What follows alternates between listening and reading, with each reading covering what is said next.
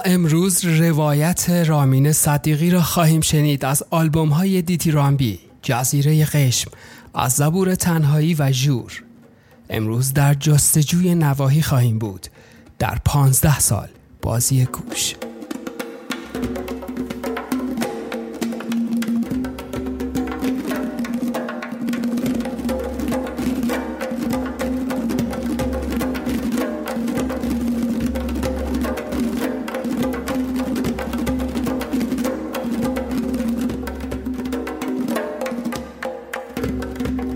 یکی از کارهای مشترک دیگه‌ای که ما انجام دادیم بین هنرمند ایرانی و هنرمند غیر ایرانی آلبوم میتیرامبی بودش که در واقع کوبه‌ای نوازی من میگم چون فقط تنبک و دف نیستش، کوبه‌ای نوازی‌های محسن کثیر السفر هست و بادی نوازی‌های وزلین میتف، یه نوازنده سازهای بادی بومی از بلغارستانه، چون بلغارا هم مثلا یه چیزی شبیه نی‌انبون ما دارن.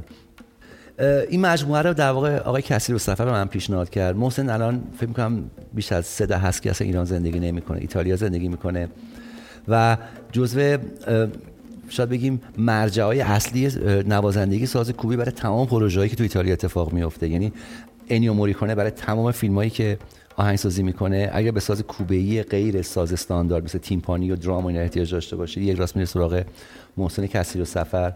محسن خودش اونجا یه کارگاه سازسازی و ساز فروشی داره. تو پروژه های خیلی مختلفی به عنوان نوازنده همکاری میکنه که یکی از مهمترینش گروه میشماشه که گروه جاز فیوژنه که ما اتفاقا تو آلبوم ابرام یه قطعه ازشون داریم و در کنارش هم یکی از نوازنده‌های کوبه‌ای خوب و خیلی در دسترس برای پروژه هایی که از ایران به سمت اروپا میره. یعنی خیلی از کنسرت هایی که مثلا کیهان کلهر مثلا تو اروپا به خصوص مثلا تو ایتالیا داشته باشه یا آقای علیزاده اجراهایی تو خارج داره یا قبلا مثلا مرحوم مشکاتیان این کارو اونجا انجام میدادن، محسن به عنوان یه نوازنده خوب قابل مقیم خیلی وقتا به آنسامبل های اینا اضافه میشد و گروه در واقع بدون کوبه‌ای نواز سفر میکرد. انسان بسیار دوست داشتنی هستش و یه بار که من روم رفتم بهش سر بزنم، محسن گفتش که من یه دوست دارم که هم قوال میزنه، اسم سازاشون بود و قاعده اسم سازای بادی بودش که البته اونو بهش میگن کایدا، که میگفت خیلی نوازنده خوبیه و میگفت من یه دوست ایتالیایی دارم که خیلی علاقمنده که ما دوتا با هم یه کاری بکنیم و حاضره که مشارکت کنه توی پروداکشن این کار. گفتم مثلا ایده چیه؟ گفت موسیقی پاستوراله، یعنی موسیقی چوپانیه که همش هم بیسش بر اساس افسانه هایی که چوپانا تعریف میکردن که خب چون چوپانا خودشون هم نمیزدن، ساز بادی میزدن، در واقع اینا افسانه‌ایه که چوپانا وقتی که کار چوپانی نمیکردن تو قهوه خونه ها اینا مثلا نقالی میکردن و داستان تعریف میکردن، از اونجا در واقع نشأت گرفته که من خیلی استقبال کردم و این کار اصلا تو ایتالیا هم ضبط شد و ما اینو منتشرش کردیم. کار راحتی برای شنیدن نیستش ولی خیلی کار جذابیه. یعنی اگر کسی هم علاقه‌مند باشه مثلا یه مقدار بره افسانه‌های چوپانی رو بخونه، داستانایی دیو و نمیدونم گرگی که میاد مثلا گوسفندا رو چطوری میدزده و غیره، و البته زندگی زاهدانه‌ای که اصولاً چوپان‌ها دارن. همیشه ما تو افسانه‌های حتی یه مقدار مذهبیمون همیشه چوپان یه شخصیت خیلی مقدسی داره برای اینکه تنها تو طبیعت، تو خلوت خودش خیلی صوفیانه زندگی میکنن. اگه با این عقبه بشینن مثلا موزیکو گوش کنن، من مطمئنم که چند برابر بهشون لذت میده.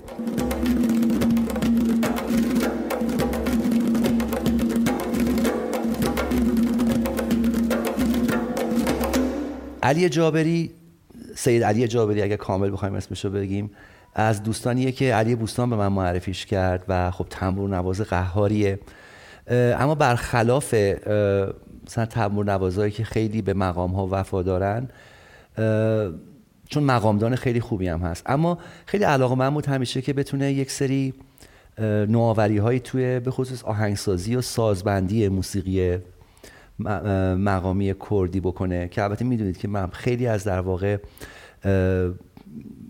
مقامدان‌ها یا هنرمندای کرد خیلی علاقه‌مند نیستن که این در واقع شاید بگیم تغییرات توی بافت آهنگسازی و تنظیم ها انجام شه و خیلی در نسبت به این داستان متعصب هستن. در واقع ایده‌ای که علی جابری داشت برای آلبوم از زبور تنهایی، فارغ از این بحث نوآوری و قهار بودنش در نوازندگی تنبور، یه ریسک خیلی بزرگی هم بودش که وچه خودشو در بین اون اهالی که این موسیقی رو به عنوان حافظش خودشون رو قبول دارن یا حتی دراویش اون جایگاه خودش رو از دست بده. چون میگم این ماجرا خیلی برای اون افراد مهمه، ولی شخصیت جذاب این آدم و در این حال افتادگی که داشت به نوعی تونستش که اون نگرانی رو تا حدی کم بکنه. یعنی حتی من بهش گفتم ببین اگه حتی نگرانی، من حاضرم که این کار توی مناطقی از ایران پخش نشه اگه فکر میکنی که چیزه، یا اگه حتی میخوای، چون خودت هم پیشنهاد کردی، من اصلا هیچ اشکالی نمیبینم که این کار الان منتشره. گفت نه من میخوام این کار بشه و اتفاقا میخوام خود این طلسم بشکنه.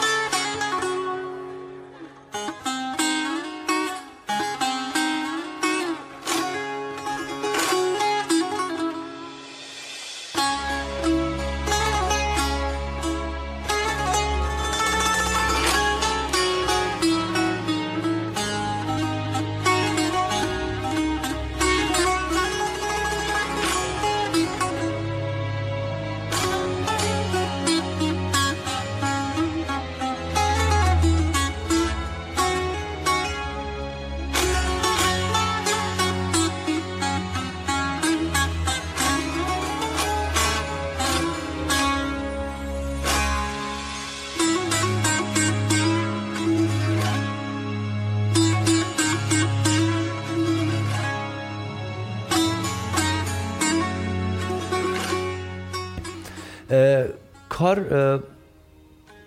به نسبت تصور من خیلی بیشتر ازش استقبال شد،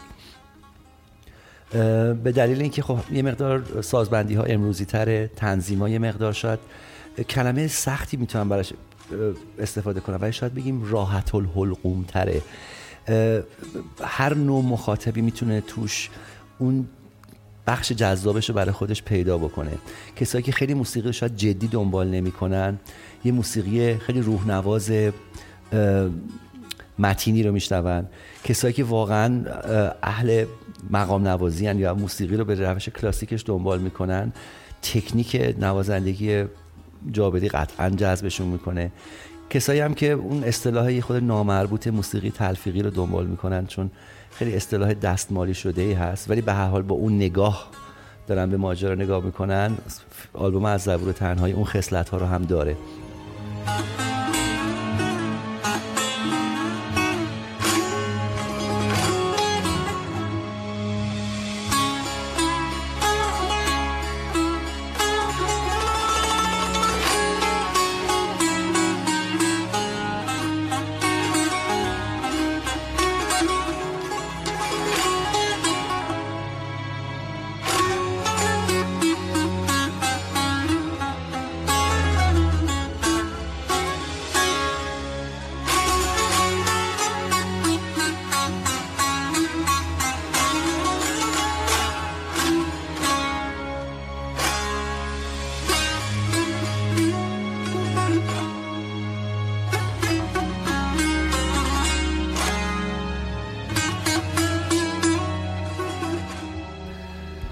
آلبوم قسمت که خب فکر می‌کنم قبلا هم دربارش صحبت کردم، ولی یه تجربه خیلی جذابی برای همه ما بود که ما به خاطر سفرهایی که من چند بار قبلا به قسمت داشتم، موسیقی اونجا خیلی جذبم کرد.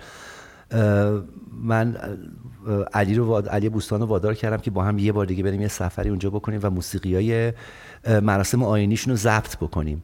و با این اندوخته ضبط شده من برگشتم تهران و با یک سری از دوستای هنرمندمون در واقع یک مشورتی کردم که بیایم بر اساس این متریال فکر کنیم که ببینیم چه کار خلاقی میشه کرد. و نتیجه کار در بعد این بود که ما یک سفر دست جمعی با همه بچه‌ها رفتیم، آهنگسازایی که در واقع تو آلبوم قسمت هستن، رفتیم قسمت و از نزدیک بچه‌ها تجربه مراسمشون، موسیقیشون، شکل اجراشون، همه اینا رو از نزدیک تجربه کردن.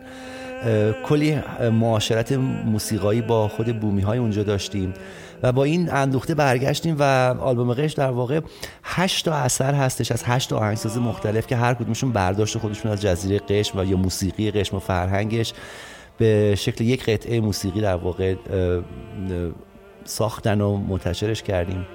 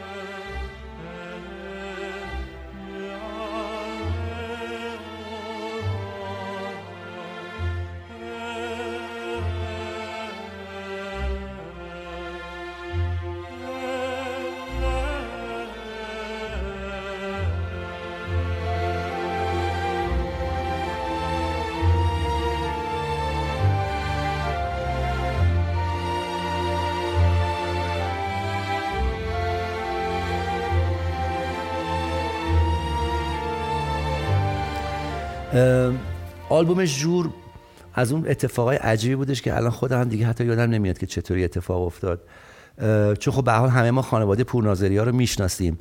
پوریا پورناظری جزء جوانترهای خانواده پورناظری است که البته توی آنسامبل خودشون هم نوازندگی تنبور انجام میداد، ولی به خاطر خیلی شد امروزی بودن ترش، چون نسبتا هم جوان بود اون موقع هم که با هم آشنا شدیم، خیلی موسیقی راک گوش میداد، موسیقی مثلا پروگرسیو خیلی علاقه من بود، صدا سازی خیلی براش جذاب بود و یه روز سراغ من اومد. من از قبلم آشنایی نزدیک ازش نداشتم.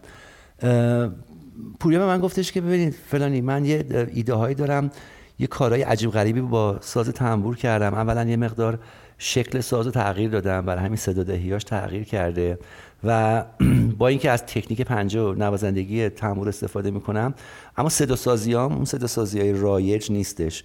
گفت خودم فکر میکنم که انگار دارم موسیقی راک میزنم با تنبور اینا. گفتم اوکی بشینیم بشنویم ببینیم چیه. کارا خیلی، حالا اگه بخوایم برچسبی باشه، خیلی شخصیه، یعنی واقعا انگار بده بستون معاشرتی خودش بین خودش و سازشه که فقط ضبط شده. شاید نبشه توی چارچوب مثلا سبک شناختی قرارش داد، نه شاید حتی بشه از نظر جنس و صدادهی مثلا براش مشابهی رو پیدا کرد. یه چیز کاملا مستقل و مجردی هستش که پوریا در واقع نشسته زده و ضبط کرده. البته این نیستش که همینطور مثلا میکروفون روشن کرده باشه ضبط کرده باشه، نشونه این طبیعتا برای شنوندم کاملا برجسته است که این حاصلش شد ماها و سالها کار بوده که اینا در واقع ماحصلش بوده، ولی تو چارچوب خاصی من نمیتونم بگنجونمش. من ترجیح میدم بگم یک کار تجربیه برای تنبور.